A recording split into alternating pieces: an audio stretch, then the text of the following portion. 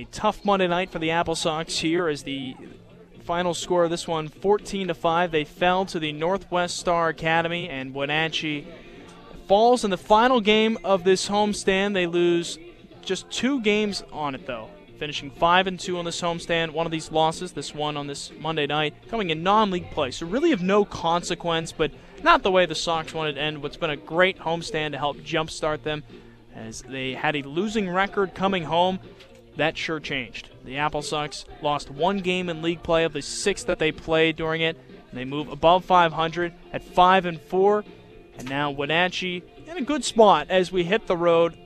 Tuesday, they'll take on the Bellingham Bells. This was a game Monday night that was pretty much over shortly after it started. Wenatchee gave up 8 runs in the top of the first inning. They committed 4 errors in the frame, and they would trail 8-0 going to the bottom of the first. Brandon Ponce with an RBI single. 2 down, runner at second base for the AppleSox, trying to get on the board in the bottom of the first inning, and they might here as Ponce swings and hits it into left field. Miller's going to get the turnaround third, no chance at a throw. Big turnaround first. Ponce will advance towards second as the throw gets away and goes out of play. In to score with an RBI single from Ponce is Miller, and now he will be awarded third base. Great base running there from Brandon Ponce. He saw a little bit of trouble in left field as Welty charged, kind of bobbled the ball, didn't have a play at home, fired the ball towards second, missed Cy Steele as well as Josh Manser, the middle infielders, by 1.5 miles. Once Ponce saw the ball was going there, that no one was at second, he took off for second. The ball goes all the way down and out of play first base side. As a result, Ponce awarded third base. Wenatchee would not score again until the 5th inning, and once they did, it became a 12-2 ball game. They gave up a couple of runs, one in the 6th, one in the 7th. Grant Sherrod hit a 2-run homer in the 7th inning. We're in the bottom of the 7th. Sherrod smokes a ball out toward right center field. This ball is going back, and it is over the fence for a 2-run homer. Grant Sherrod with his first home run of the season for the AppleSox. It's a 2-run shot to score Miller and himself, and the AppleSox able to get a little bit closer now. It's now a 14-4 ball game.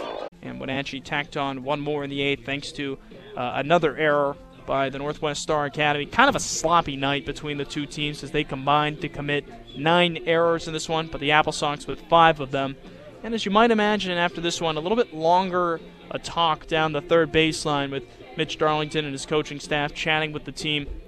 I think it's that type of thing. We heard a lot on this homestand from Darlington, the importance of focus, not really letting any game get away, not letting any moments pass the AppleSox up. And I think that's I would imagine that's what the message is right here is, look, this is not the effort that they wanted, regardless of who was on the field. A lot of players on this AppleSox team who have been regulars this year did not play today. But it's important that everyone, I think, is locked in because you never know when your number is going to be called in any sport. You never know when that's going to be. And if a coach needs to look down the bench and grab a guy, I think a question a lot of guys might ask themselves tonight was, did I do enough to really earn that?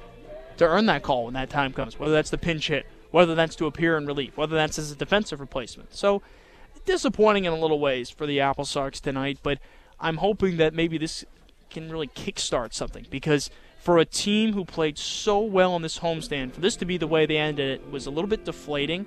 But like I mentioned, maybe it's the right thing that happened at the right time in the right type of game, since this is an exhibition and it's got an opportunity to reignite them and perhaps jumpstart another special run. So Wenatchee falling 14-5 in the non-league game on this Monday night at Paul Thomas Senior Stadium. 0-1 in non-league play, finished the homestand 5-2. They will go on to face the Bellingham Bells later this week, taking them on Tuesday through Thursday, and then again next weekend, beginning on Friday at Paul Thomas Senior Stadium at 6:35, wrapping up on Sunday, Father's Day, at 1:05 p.m. No post-game interviews after this one, after the AppleSox are really looking to just turn the page on a tough outing in non-league play. Again, thankfully it doesn't hurt them in the standings at all, but not the showing they wanted, was they kind of showed off a lot of different depth players over the course of the game on Monday night. However, before the game, I did have a chance to catch up with Drake Bird, who was making his second start behind the plate this summer. And for Bird, he was a guy who's been signed to this AppleSox team to just help out and provide a depth piece. Head coach Mitch Darlington said he and Bird were aware that a lot of the time he was kind of just going to be used as a bullpen catcher, kind of help work with a lot of other pitchers throughout the course of the summer and be with the team for the bulk of the season in that capacity. Well, the nice thing about this non-league game is it gave Bird the opportunity to go out and get his second start of the summer. And before the game, the AppleSox honored the Chelan High School baseball team as they were the fourth-place finishing team at the 2A state championship just a few weeks ago, and of course also won the Caribou Trail League for the third straight season.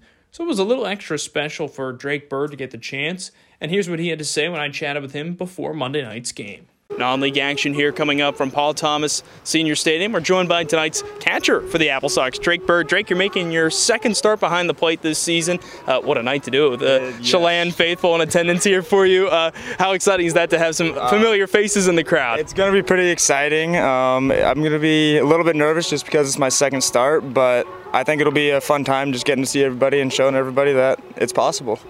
A little bit of time in between your last one. That was back, I believe, June 4th would have been it because it was the beginning of the season. Yes. That was at Bend. What'd you do to kind of stay ready in between then? I just been in the bullpen working on my craft with some of the pitchers, and then our other catcher, CJ, has been helping me a little bit just to stay ready, and then also warming our pitchers up out in the field when CJ's getting ready.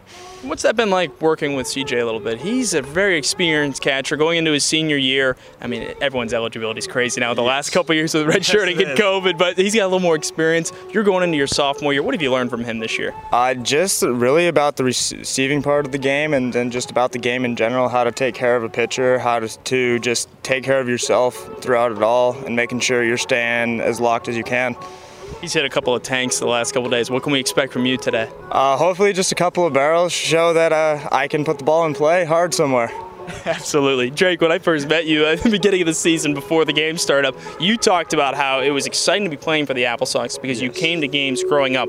Explain to me and share some of those memories you had with me. What are some of the first memories you had coming to Sox games? First off, I actually came to the AppleSox camps for a while, and that's where really all of it started. And then I would come to the games, and all the guys out there they were my idols. I wanted to be in their shoes. I wanted to move on past where they're at and where they've been. And so I think it's really just a big step for me showing the other kids around the area that it's really possible to make it here if they really just stick to what they want to do. Do you have any players you remember who you were with around those camps at all? Anyone who sticks out in particular? Not in particular. The only real name I remember is Coach Nags. He was the first one that really got me into baseball, kind of showed me what it was really like to be a college athlete. First camps are coming up right around the corner. How excited are you to be kind of on the flip side of things this time? I'm excited to see all the new little faces coming around. Just get to teach them what I know and hopefully help them have some fun out there on the field. Yeah, and like you said, show them what's possible. And maybe in a couple of years you'll be talking about, hey, I remember training that kid one time. Yeah, exactly. That would be the goal. Hopefully they can remember me.